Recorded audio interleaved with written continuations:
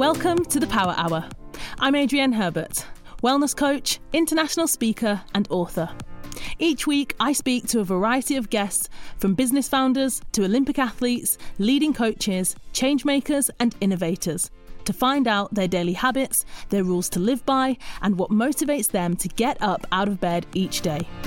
Personally, I am on a mission to encourage, motivate and inspire, so I hope that the Power Hour will help you to achieve your personal and professional goals. Welcome back to the Power Hour podcast. Today I am joined by Dale Pinnock. Dale is a nutritionist who has dedicated 26 years of his life to studying the science and application of nutrition. He is a Sunday Times best-selling author and has published an impressive 18 books. Dale has so much knowledge and he is on a mission to bring accessible and understandable info about nutrition to all of us so that we can all take control of our own health. Welcome to the podcast. Dale, how are you doing? I'm very well. How are you? I'm really well, thank you. And I mean, I'd probably say this every week, like, oh, I can't wait for this conversation. But honestly, as somebody who kind of geeks out quite a lot on different things when it comes to nutrition, I'm really excited to talk to you. Oh, fantastic. You know what? I'm like that too. I mean, it's one of those subjects where you can just go down the rabbit hole and just get more and more excited and more questions. The more answers you get, the more questions seem to pop up and you just get further and further into it. Absolutely. And of course, I suppose a caveat for this whole conversation is that today, you are a nutritionist. We're going to be talking about the science. We're going to probably be going quite granular on some of these things. And it kind of goes without saying that there's so much to it when it comes to food, when it comes to what we eat, how we eat, the emotional side of it, the social side of it, economic factors, all of that. But for the purpose of today, I really want to focus on, the science and the information and the detail, because it is overwhelming and confusing for people. Let's be honest. There's so much information and it changes all the time, it seems, about what we should eat, when we should eat, how much we should eat, foods that boost gut health, foods that boost brain health, foods that, debating about carbs, fats, protein, plant-based, paleo, fasting, like, come on, it just goes on and on and on. And so it's no wonder people feel a little bit like, oh my gosh, where do we start? Yeah, it's bizarre how this all happened. I mean, like I say, I've actually, it's this year, it's 30 years that I've actually been in the nutrition industry, which I need to update my bio. It's crazy when I think about that.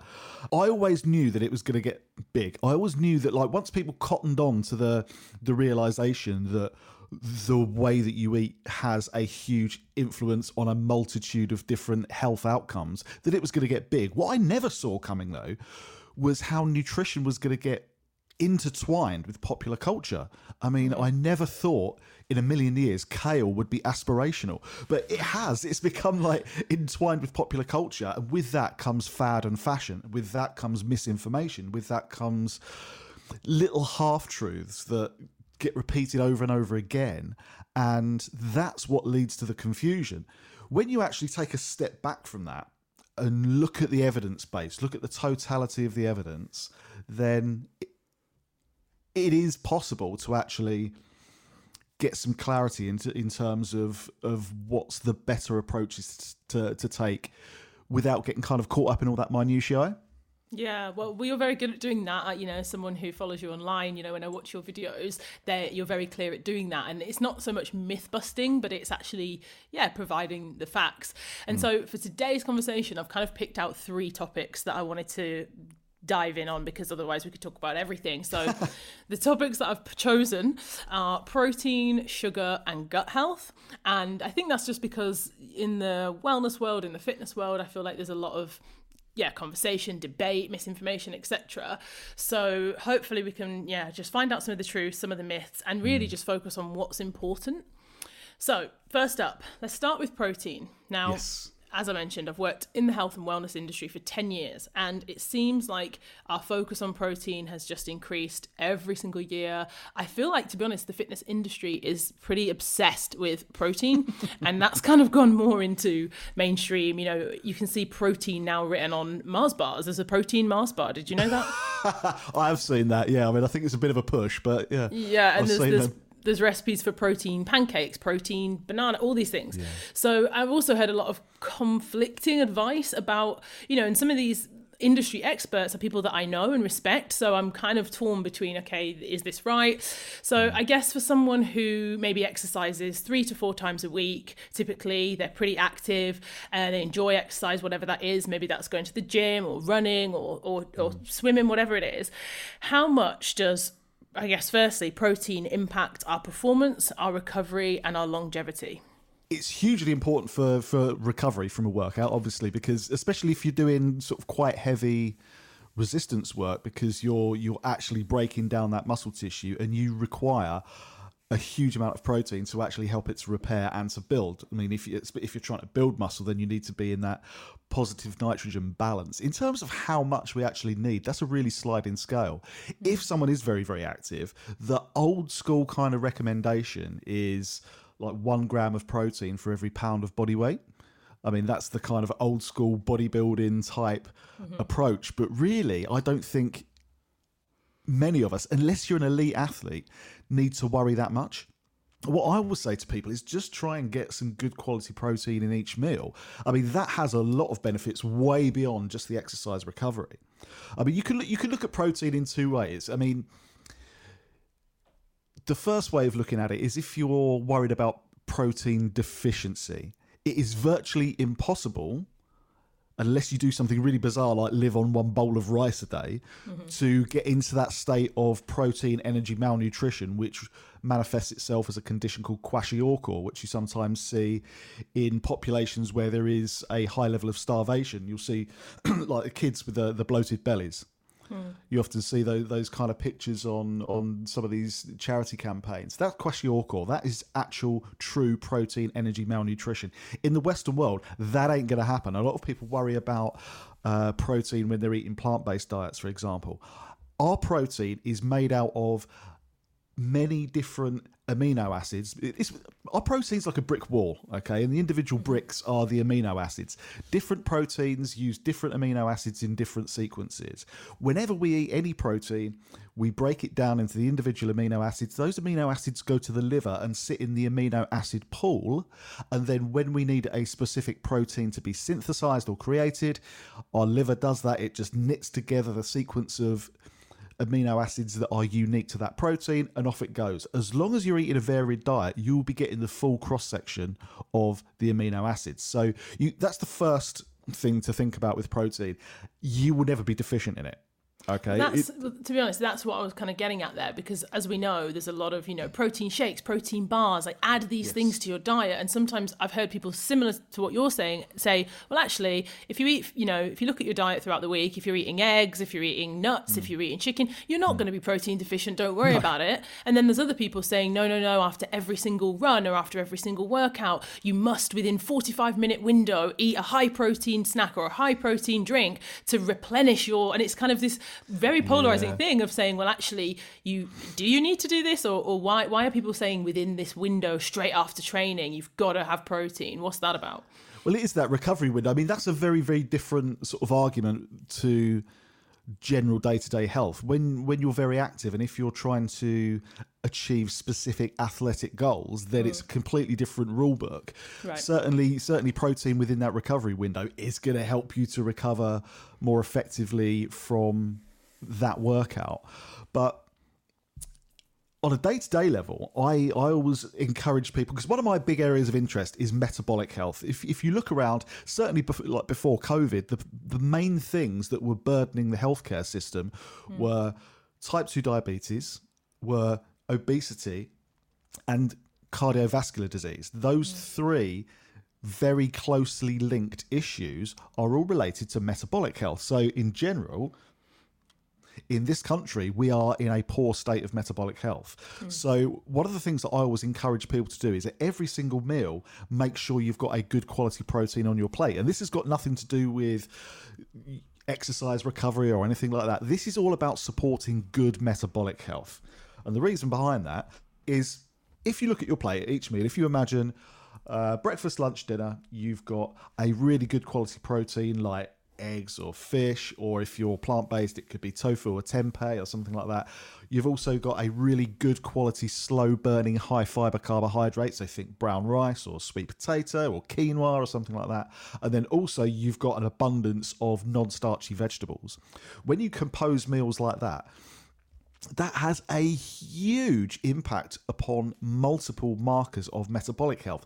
It slows the rising of blood sugar down. It keeps you feeling fuller for longer. It actually increases the production of satiety hormones. It ticks lots of boxes. So I always say to people, at every meal, just make sure there's a good quality protein there. And that's as much as you need to worry about. Yeah, and I suppose, as you said, it's very important to recognise that it's not one size fits all. And so for some people, if they are obese, if they're inactive, of course, the suggestion for somebody like that to change their maybe diet habits or their daily routines is going to be very different to probably someone like myself or some of the listeners of the show who are endurance athletes, people that are training for, ultra races or even like I say, people who are very active. They might do CrossFit 3 times a week or, so it's very, very different. They're not, they're not the same thing of saying, okay, I want to reduce my sugar intake and trying to get my 10,000 steps. It's actually people that are saying, they're already healthy and they want to get healthier or they want to optimize.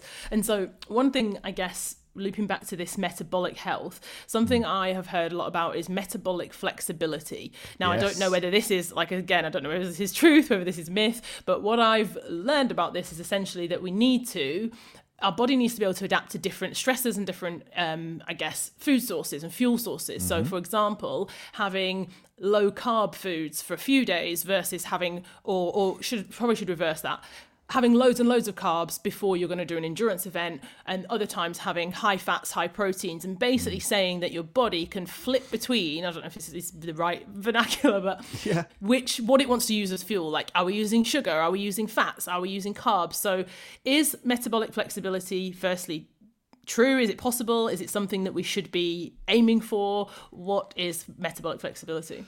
So metabolic flexibility is, as you rightly say, the ability for the body to either use glucose or ketone bodies, depending on the metabolic environment within a given moment. How effectively we do that can have a huge impact upon things like blood lipid levels, upon our ability to manage our weight effectively. So it's quite an important thing to keep that response healthy. It's hardwired into our DNA. So if you think about it, when we were hunter-gatherers, for the biggest chunk of human evolution, when we were actually living like wild mammals rather than the ridiculous kind of way of living that we've built for ourselves now, when we were living like that, we would have times of feast and famine. We would have times when food was really, really scarce. We have a incredible ability to be able to store different types of fuel. So we can store fat and we can store glucose. We store glucose in the form of glycogen, which we store in the liver and within the skeletal muscle. And then also, as we all know very well, we can store, if there's an excess of glucose, you can turn that glucose into triglycerides, which are then stored in the adipose tissue. When we had those times of famine, prolonged period, not true famine necessarily, but prolonged periods of time without eating because we had to go and find our own food, what happens is for the first 25, 30 minutes or so, you'll start to run on the stored glucose. So you'll be using your glycogen. Then after a while, blood glucose drops and drops and drops and drops, and there's nothing else available. So the body has to start releasing the stored triglycerides from the adipose tissue, from the fat cells. It actually starts to release those triglycerides and we actually burn those, and we turn those into things called ketone bodies that we can use in place of glucose. Now, that only happens in 2 ways. There's 2 ways of making that happen in your body. Intermittent fasting will do that. So I'm quite a fan of intermittent fasting. Yeah. And also a ketogenic diet. The thing with the ketogenic diet, it's incredibly effective for multiple elements of metabolic health, but it's really, really easy to cock it up. And if you get it wrong, it can be one of the most unhealthy things you could possibly do to yourself, because it is so precise. You're either in ketosis or you're not. Even if there's the slightest deviation in terms of, there might be a little bit of hidden sugar in a dressing that you're using or something like that that's enough to knock you out of ketosis, and then the sheer amount of fat there can start to cause problems. So the easiest way to kind of kickstart the production of those ketones is the intermittent fasting. If you couple that with a low carbohydrate diet, then you'll be moving in the right direction. And then what I do is I do about 3 months on, 3 months off. Oh, so that long? Okay. Yeah. I'm sort of doing the keto thing at the minute. I feel amazing on it, but it's to get that metabolic flexibility. But when I do bring the carbohydrates back in, I always combine them with the proteins as well, just to make sure that I don't get the blood sugar peaks and troughs. When we have that metabolic flexibility, it means that we can use either fuel source effectively, and that does have a huge knock-on effect on our long-term metabolic health. Because one of my absolute bugbears, right, but the thing that drives me crazy is this whole idea of like, oh, calories in, calories out, la la la. It's just such nonsense. It's so misguided. The whole thing of like, you know, eat less, move more. Are you mad? You know, this whole thing of like, oh, you're only gaining weight because you're eating more calories than you're burning. It's like, well, we're not a combustion engine. We are a biological system that absorbs, that metabolizes, that excretes, that is self-regulating using hormones, like up-regulating and down-regulating hormones. It's a completely different kettle of fish. Your body will respond to the type of fuel that's present. Okay, so you could still be within this quote unquote calorie deficit, but if you're eating loads and loads of refined carbohydrates and you're flooding your blood sugar, you're still going to store fat. This is so fascinating. I think a couple of things that stood out to me. One is about scarcity. You know, as you described quite briefly, we used to have these periods of scarcity, I guess. I don't know how many hundreds of years ago. But our lifestyle now, for the majority of people, we're very fortunate, we do not have to go through scarcity. Therefore, i.e. going without fasting. So I think where intermittent fasting has become, again, it's become maybe a trend or popular. And again, it's quite divisive, actually. I've also heard people saying, you know, women shouldn't do intermittent fasting and it's bad for our hormones and for endurance runners, etc., versus this kind of biological. Even if you go back to, you know, biblical texts, even back to Bible times, you know, all these different religions that have periods of fasting. Yes, it's for spiritual and it's for different reasons other than just the body, but there's always been a practice of deprivation, and what comes with that, I think, is good for both the mind and the body. So it's really interesting, that fact that you said, basically, because we don't have it anymore, we have to create it for ourselves. And I think sometimes people don't like that because it's, you know, we don't like to do difficult things. And let's be honest, we're busy people. And, you know, when you get hungry in the afternoon or in the morning, for example, you know, skipping breakfast or, you know, it's not always the thing you want to do. But I like to always think about, you know, longevity, future self, and kind of thinking, actually, if biologically this is going to be beneficial for me to do something like this, maybe I didn't realize actually as well when you said 3 months, I thought it was more like, oh, you do it for a week or you do it for 4 days or whatever. So you can do whatever you want, whatever works for you. It's just, I'm just like self-flagellation maybe, but you know, I just like to do it like that. You know what? There's something I just picked up on something you said there about doing things that are difficult. Now, I really love people like David Goggins and Tom Bilyeu, and one of the things that they always say is like, do something that sucks every day. Oh, you're speaking my language, Dale. Yeah, people on this show know me for you can do hard things. Yeah. Doing hard things is beneficial to all of us and it's necessary. I'm totally with you. I do think that like, we need to kind of practice that mental toughness a little bit and put ourselves through some of these things so that we can cope with the madness that's going on out there. Before because we could definitely go down the rabbit hole of keto and all of that, but I'm not going to go there. I think what I would like to do, as I mentioned at the start, I was going to talk about protein, sugar, and gut health. Hopefully we'll get through them all. Now, sugar, wow, this is a big one. This is a big one, especially for me. You know, Jamaican heritage, people like to joke, oh, we've got a sweet tooth, but, you know, sugar is a vice for me. Sugar cane. Oh, yes. And we've all probably heard that sugar is bad for our teeth. It's bad for energy management. We've been told it's bad for our skin. It's bad for our waistline. I've even heard sugar being referred to as poison for the body, which is pretty terrifying for someone who loves sugar, but also maybe true. And it's also described, as we know, as being highly addictive. So when it comes to sugar, Dale, just tell me the truth. Is it really all bad news?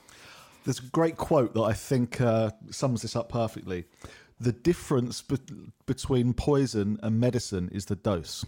Okay. Ooh, okay. And it's literally, it all depends on how much you're eating. A little bit of sugar now and again ain't going to kill you. It's not going to do anything negative. The thing is, it's the sheer amount that is sneaking into our day-to-day diet. And this isn't just the obvious stuff like a chocolate bar or fizzy drink or stuff like that. We're talking in our sauces and dressings and even the simple carbohydrates, white bread, white rice, white pasta, that kind of stuff. That's basically just sugar because there's no fiber there. There's a huge glucose load within those kind of foods. It takes very little digestive effort to liberate that glucose, and it's no different from eating a great big chocolate bar.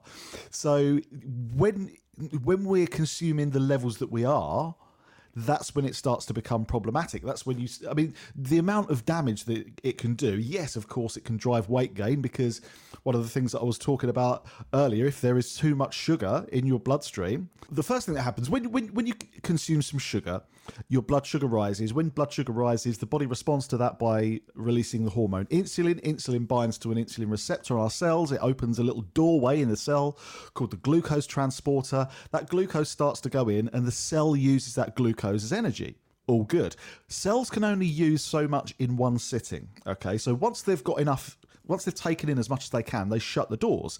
And if blood sugar is still really, really high, which it will be from those kinds of foods, then it's a state that's potentially life-threatening, so it needs to be dealt with. The next thing that will happen is that we'll actually start to store some within the skeletal muscle and the liver in the form of glycogen. But then if there's still an excess of sugar at this point, it has to be dealt with. It has to be gotten out of the way. So it gets sent to the liver and converted into something called triglycerides. Triglycerides, these are a fatty substance that gets stored in the adipose tissue. So yes, you start to put on weight, but also those triglycerides have to be sent to the fat tissue via the cardiovascular system. So your blood fats start to go up, which means your LDL cholesterol, the damaging cholesterol, starts to go up. Your blood triglycerides go up. These can oxidize, which causes damage to the cardiovascular system. So already you're increasing your risk of cardiovascular disease. You're putting on weight. But if you're constantly flooding your body with sugar day in, day out, and you're constantly pushing insulin up all the time, the receptors that detect insulin will eventually start to become a little bit deaf to the insulin signal. It will be like the boy that cried wolf. They'll be like, hang on, I think insulin's maybe lost its mind a little bit, so I'm just going to ignore it. There's definitely something going on. So we move into a state that's called insulin resistance. At that stage, we become less effective at dealing with the excess sugar. That can start to become very, very toxic and then damage the pancreas, and we have type 2 diabetes. So already you look at the disease patterns that are within the Western world, like the UK, the US, most of Western Europe, you'll see those disease patterns, and it's all to do with that excess sugar. That's why there's so much type 2 diabetes, there's so much obesity, there's so much cardiovascular disease, because that flood of sugar is causing so many detrimental problems. Yes, it really is. And I think a couple of things to note there about, when you said white bread or pasta, and it's saying, obviously it's not necessarily the same as maybe, we don't view it in the same way as a bag of sugary pick and mix, but actually I think yeah, exactly. So this is the thing. It's that misinformation, isn't it, of people thinking, oh, I'm having pasta or I'm having toast, but like having white refined carbohydrates is obviously very, very high in sugar. Mm-hmm. And so I guess what are the differences between, because it's not, all sugar's not created equal, right? So what is the difference between fructose, for example, if you're having berries or citrus fruits or maybe even dates, compared to when you're having refined sugar, for example, in biscuits and cakes? Because I think that's also, as a parent, I know, my son's 10 now, but a lot of my friends are now having babies, weaning, different ages and stages, and often they'll think, oh, I'm not going to let them have those, I don't know, those biscuits or crackers, they're full of sugar, but they'll have loads and loads of berries and raisins, and is that the same, or is it better? What's the difference there? When you actually take the individual sugar itself, sugar is sugar is sugar. I mean, they've got slightly different structures. The thing that makes the difference is how the sugar is packaged. Okay, so the reason that things like the white bread and the white pastas are as bad as they are is because there's very little fiber in there. So that means the glucose that's present gets released very, very quickly. When you're looking at fruits and vegetables, they contain a lot of fiber. So yeah, there's quite a large amount of sugar in there, but because of the fiber, it takes a while to actually liberate that sugar. So it's going to have more of a drip feeding effect on your blood sugar. And that's the issue. It's not the sugar itself. It's how much there is, how rapidly it gets into your bloodstream, and then the knock-on effect that has on different hormones and metabolic markers. But you get, if people are into juicing, I mean, I find this if I drink a fruit juice. So if it like literally straight through the juicer. So if I had like, apple and orange or something like that, if I drank that, I'd get really lightheaded and feel like I'm really spinning out. If I ate the apple and ate the orange, I wouldn't, because the fiber slows down the release of the sugar. And that's the difference. I mean, people say like natural sugar and unnatural sugar. I mean, there's not really any difference. The difference is the food that it's actually within, and it's all to do with the fibre. Right. Okay, great. Because also, of course, before anybody comes at me saying, of course you're going to give fruit to kids, it's good for them. Yes, I'm not going to, negate that. Of course, having a variety of foods, fruits, vegetables, different things in your diet, of course. And also, the vitamins, minerals, all the things we get from having blueberries and oranges, of course, is brilliant. I think the reason I bring it up is just because I think, especially for young children, like everything they're eating sometimes can be sugar, even if you. So I think it's just being mindful and having that awareness that, okay, if they're having a bowl of fruit with breakfast, if they're having, jam on toast, if they're having something sweet, then throughout the day, they're probably having a lot of sugar, regardless of whether it's just from biscuits or whether it's from fruit. It's the overall amount that I think is probably very high. Exactly that. And you know what? There are ways to negate this. I think this is just an important little caveat to add, and it comes down to protein again. We were talking about protein earlier. If, say, and I'm fully aware that there's a huge amount of financial pressure on people at the moment, and it's not always easy. You can have the best will in the world, but it's not always easy to get healthier choices in certain situations. If the only thing that you've got access to is white bread, then if you've got a good amount of protein with it, the presence of the protein will slow down the release of the glucose, so it's less of an issue. If you've got the white refined pasta, then add some protein with it, some chicken, some tuna, some cheese, anything like that. That will slow down the release of the glucose. So you can buffer it. You can take steps to improve it. The ideal scenario, of course, is go for the multigrain, go for as much fibre and as much of the good stuff as you can. But I don't want to kind of sound like I'm in an ivory tower. I understand that there are issues and there's stuff going on, but you can take steps to actually make it as good as you possibly can. Yeah, absolutely, because you're right, cost of living is going up. It's very difficult for, people's circumstances are completely different when it comes to what they can afford, access, education, and also, as well, I'll be honest, again, I don't want to keep going on about parents, but a lot of my friends, it's with all the will in the world, they've got fussy eaters. So that's another thing, which again, we could do a whole show on that. But when you're saying, for some friends of mine, they're like, look, at the moment, hopefully it's just a phase. But one friend in particular, her son, I mean, he probably eats 4 or 5 things. He's only 3, but she's just constantly like, oh my goodness, he's going to be, she thinks he's going to be, really malnourished and this and that. And I'm kind of assuring her, look, it won't last forever. But there's also these different challenges of trying to get your kids to try different foods and eat different things when often they're like, no, don't like that, don't want to eat that. This was a real recurrent theme on the TV show that I'm on, Eat Shop Save. We were working with families, and nearly every episode we would have a fussy eater. Right. What I always say, I mean, there's two ways that you can really improve the situation. One, actually getting them involved in cooking, and when they've got an emotional investment in the food, that can sometimes make them a little more adventurous. Or if all else fails, ethical hoodwinking, which is basically hiding as much as you can. So I always show people my hidden veg sauce. Yeah. So if the kids will eat pasta and tomato sauce, then you're onto a winner.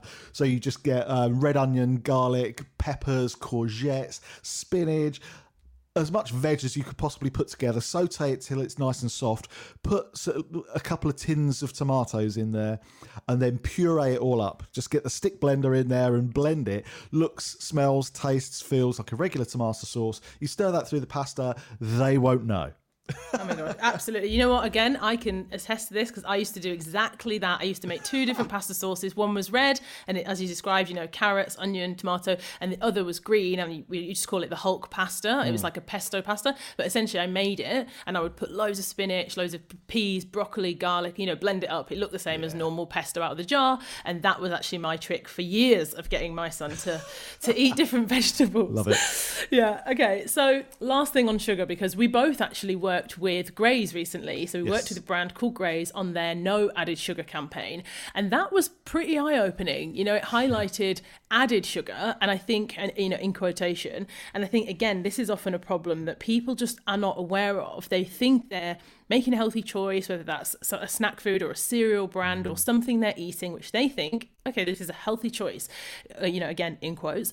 But the problem with added sugar is that we might not recognize that it's there. And I'm all for having information to make the right choice. At the end of the day, if I want to eat an ice cream, I'm going to eat an ice cream. I don't expect it to be a banana. I'm thinking, this is delicious, I want to have an ice cream, I know it's got sugar in it, but I don't care, I want to eat it. Enough. Right. But if I'm eating a banana, I want it to be a banana. Do you know what I mean? So what do you think we need to be aware of when it comes to spotting added sugar?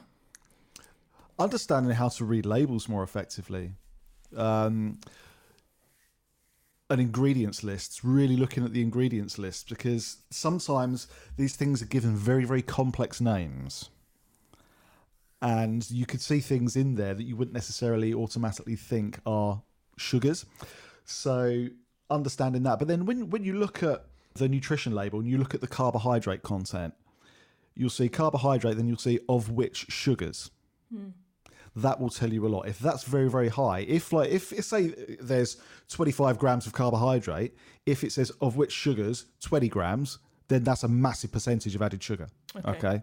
So it's those kinds of things. The problem is there's not actually any rules for food manufacturers to actually declare how much added sugar is in the food, which I can see that changing. I can see that with some of the new legislation that's starting to come in terms of like some of the food promotions and where things are in stores and all of that that's coming over the next couple of years. I can see that changing, but because there's not that rule for food manufacturers to actually put it on the packaging, it's very difficult for the consumer to make that healthy choice, like you rightly said. But if you look at the label, and that's the real key, look at the label, look at the carbohydrate content of which sugars. If that's very, very high in comparison to the total carbohydrate number, then you know that there's a lot of added sugar in there. Yeah, okay. And as I said, we both worked with Graze on this. They did huge amounts of research. I was so impressed when I kind of dived into all of the information in there. It was super useful. So definitely recommend that people find out more about that campaign, No Added Sugar.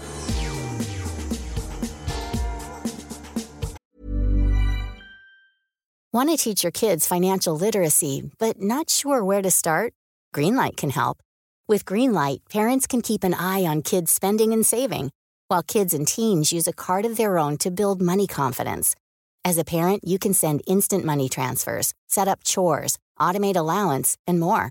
It's a convenient way to run your household, customized to your family's needs, and the easy way to raise financially smart kids. Get started with Greenlight today and get your first month free at greenlight.com/ACAST.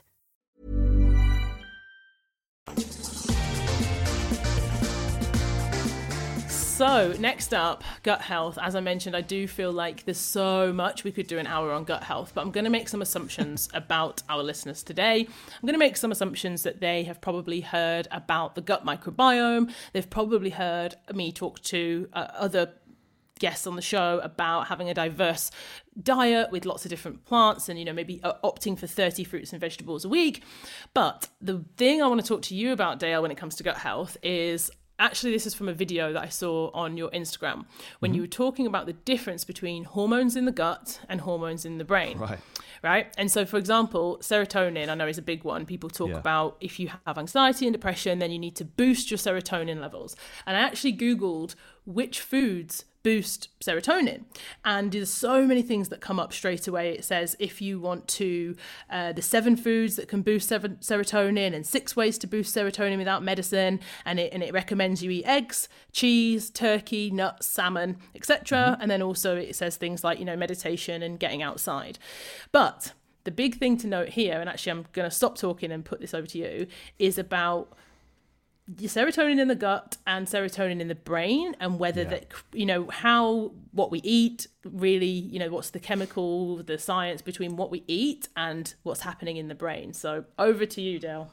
Yeah, absolutely. Well, 'cause you always hear people say, 70% of the body's serotonin is made in the gut. So if you've got a healthy gut, you're not going to get depressed. It's like the most ridiculous logic I've ever heard. It's the assumption that if it's present in one place, it's going to have an effect somewhere else. Serotonin is a neurotransmitter that has many functions. Its function is determined by where it is found. So in the gut, serotonin regulates something called peristalsis. This is the rhythmical contraction that moves gut contents along, that pushes things on their journey, right? Serotonin is also active in the skeleton. It's actually involved in bone mineral maintenance. You don't hear people say, look after your skeleton, you won't get depressed. It's also involved in platelet function within the blood. Within the brain, yes, absolutely. It's involved in elevating mood. And also it's the precursor to melatonin, which is involved in sleeping.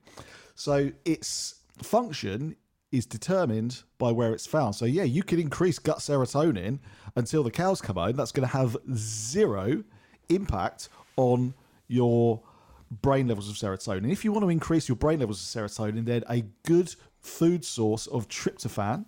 So tryptophan is an amino acid that is the precursor to serotonin, combined with a relatively fast release sugar.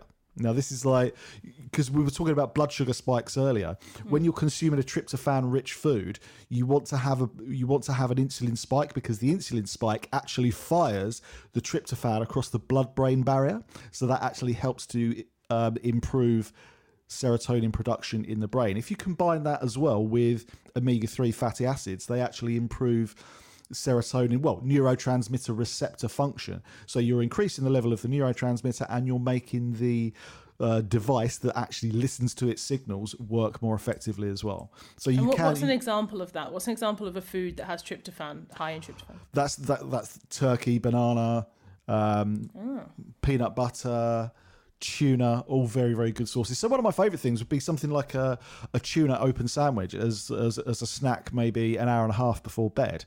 So if you just just a small one, so like a bit of tuna mayo, some spinach, half a slice of bread, knock that back. You've got enough of an insulin spike to actually drive that tryptophan across the blood-brain barrier.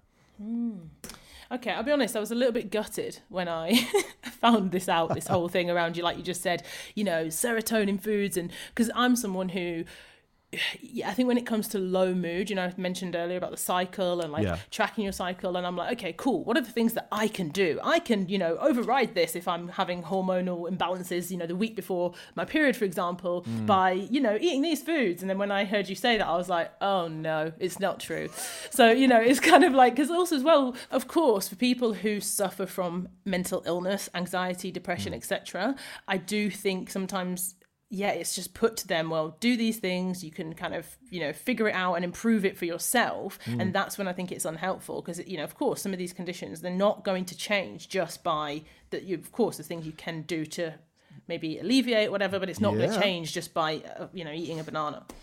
I mean, diet can have a huge impact on mood. I mean, there's a lot to it. Things like blood sugar balance, things like your fatty acid intakes. I mean, I wrote a book on nutrition, anxiety and depression. So the link is very, very strong. But one of the things that you rightly pointed out, and something that I really want to emphasize as well, is I would view it as part of the therapeutic spectrum. If you've got some serious stuff going on, don't think that just a dietary change is going to get you out of the woods. Get all of the help you need from all directions. Absolutely, get all of the help that you need from all directions. But diet and lifestyle, that represents the one aspect of your healthcare that you can actively engage in. It is that one thing that you can do for yourself. And I guarantee you improve your diet, you will notice a difference in the way that you feel. You absolutely will notice a difference in terms of mood. I mean, a good friend of mine, Dr. Alex Richardson, she was based at Oxford University. She did a lot of research around omega-3 fatty acids and schizophrenia. So nutrition can actually be a tool in some very, very serious issues as well when it's applied in the right way under the right kind of clinical supervision. So it is a powerful tool, but I always emphasize it's part of the therapeutic spectrum. It's not the answer to everything. Yeah, absolutely. And like you mentioned before, with diets like keto diet, because, you know, that has, as I'm sure you know, benefits for people with epilepsy. But these are very, very difficult things to stick to as well. The reality is, for somebody who has maybe a young adolescent with epilepsy, the idea of putting them on a strict ketogenic diet really is going to limit their life as well, in terms of not their life, but their lifestyle, you know, being able to have dinner with friends, being able to go to restaurants, being able to have, I don't know, a snack in the afternoon is very, very, very difficult to really stick to as well. So I agree. I think it's a part of it, but it's not always a simple answer. No. Wow, so much in here, so much. Dale, I could talk to you all day about this, but I'm going to move on to the final segment of the show, which is, of course, the Power Hour. So Power Hour is all about the first hour of your day. I don't really care anymore what time it is. I used to really kind of encourage people to make it super early because there's less distractions going on in the world. You know, you can kind of find the magic of the morning when there's peace and quiet and calm, hopefully. But whatever hour you decide to get up, is there firstly your own morning routine? Is there anything you include in the mornings, anything that you avoid in the mornings? And this can be diet or anything else in your lifestyle. I'm a 5 a.m. person, so I'm always up at 5. I love that time of day. One of the things I always used to do, and certainly I found myself doing it a lot during the pandemic, is I would always, the first thing I would do is put like the morning news on. Now I completely avoid it because they are just glum whinge trumpets. They're misery klaxons. They are the most, I just cannot listen to this anymore. So now I put some comedy on. Right. I'll put some comedy on in the background. I don't even necessarily pay attention to it. Something really, really silly. I'll make a coffee.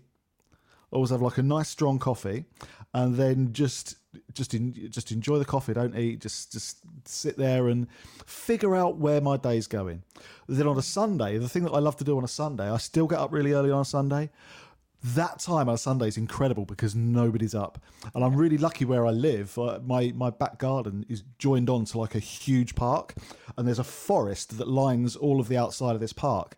So that forest sort of backs onto my back garden. I'll sit out there between 5 and 6 with a coffee, just listening to nature, and it is bliss. No distraction. Yes. And it's just a great way to reset. Then after I've done that for a little while, the next thing that I do is block out my day. I mean, I am relentless with this. I mean, anyone that's tried to get a reply to an email from me knows this. I check my email twice a day. I check it at 9 a.m. and I check it at 3 p.m. If you email me after 3, you're getting dealt with at 9 o'clock the next day. And it's like, because otherwise you end up building your day around other people's agendas and other people's needs. So the next thing that I do in this section of the morning is like, right, I'll block out my day. I'll be like, okay, from 10 till 1, I'm doing content. From 2 till 3, I've got to work on this thing. Like 4 till 5, I've got to get that finished. I'll block out the day.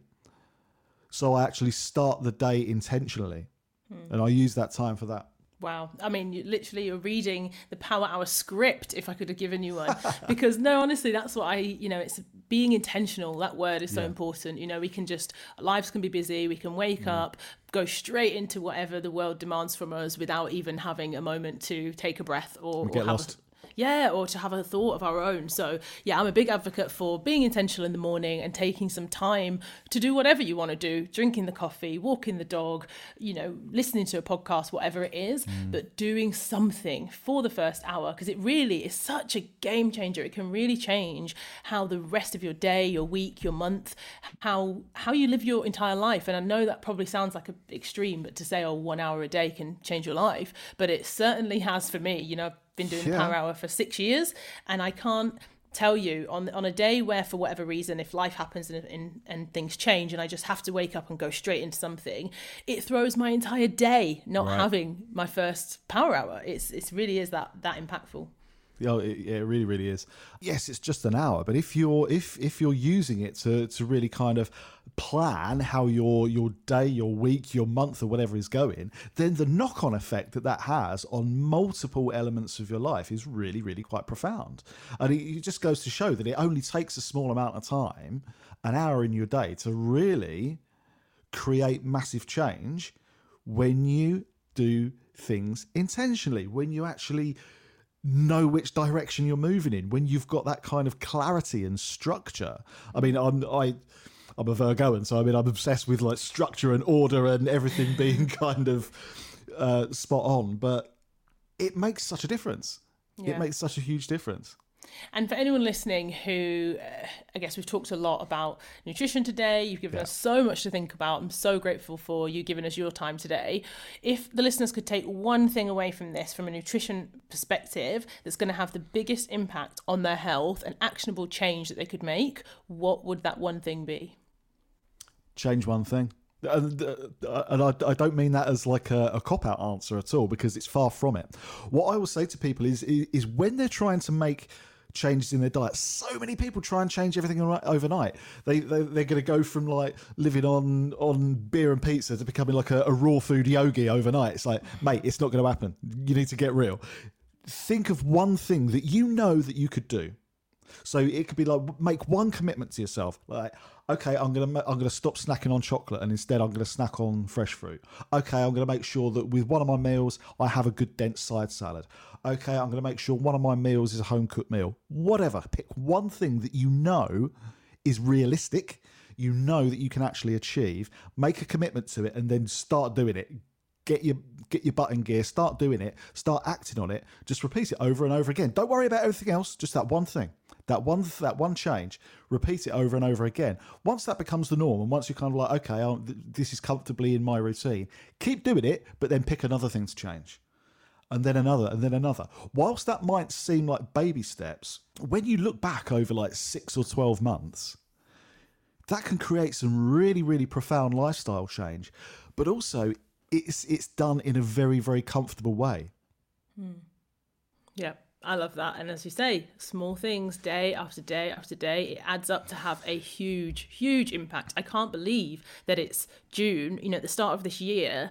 So many of us, obviously, we have goals, we have aspirations, we have things we want to do. And I think coming out of the pandemic, especially, I run goal setting workshops. So I'm lucky I get to hear what people want to achieve, what they're working on.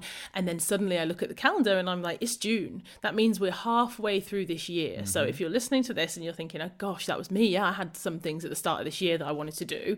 One thing, baby steps, it's okay, because if you keep doing it every day, every week, by the end of this, you've still got 6 more months. What could you achieve in the next 6 months by doing something intentionally, just one thing? Consistent action. And it also, these consistent improvements, I don't know whether you practice Kaizen. I mean, I lived in Japan for quite a while, and there's one thing in Japanese culture called Kaizen, which is continual improvements and adjustments. You've just got to have some forward momentum. You just have that forward momentum, and then you constantly adjust and tweak and improve. I like to use, people always say ready, aim, fire. I like to say ready, fire, aim. So fire, get moving, get going, start doing something, and then figure it out as you go. Yes, I love that. Yeah, because the forward momentum is the difference, because far too many people get stuck in analysis paralysis. They think they're overthinking things. They're letting the emotion and the fear and all of these different mental chatter get in the way. But just taking that step, that forward momentum, that's going to actually really, really move you. Who cares if you cock it up? Just adjust. Just keep going and learn forward. Yes, take this energy. Do not waste it. This is what I love about this show. You never know who's listening, when they're listening. And I hope that it will really help people to make a change this week, to feel this energy and this impact, and don't waste it. Awesome. Thank you so much, Dale, for joining us. Is there anything else? Because I know the listeners are probably going to want to know, okay, where can they find you? Where can they find your book? So where can they reach out to you? My main website is just dalepinnock.com, so PINNOCK.com. Also very active on social. I'm mostly Instagram and Facebook. So Instagram, it's just The Medicinal Chef, and Facebook, The Medicinal Chef. So you can find me on both of those. Brilliant. Thanks again, and thanks everyone for tuning in as always. And Ever catch yourself eating the same flavorless dinner 3 days in a row? Dreaming of something better? Well, HelloFresh is your guilt-free dream come true, baby. It's me, Keke Palmer. Let's wake up those taste buds with hot, juicy pecan-crusted chicken or garlic butter shrimp scampi. Hello Fresh. Stop dreaming of all the delicious possibilities and dig in at HelloFresh.com. Let's get this dinner party started.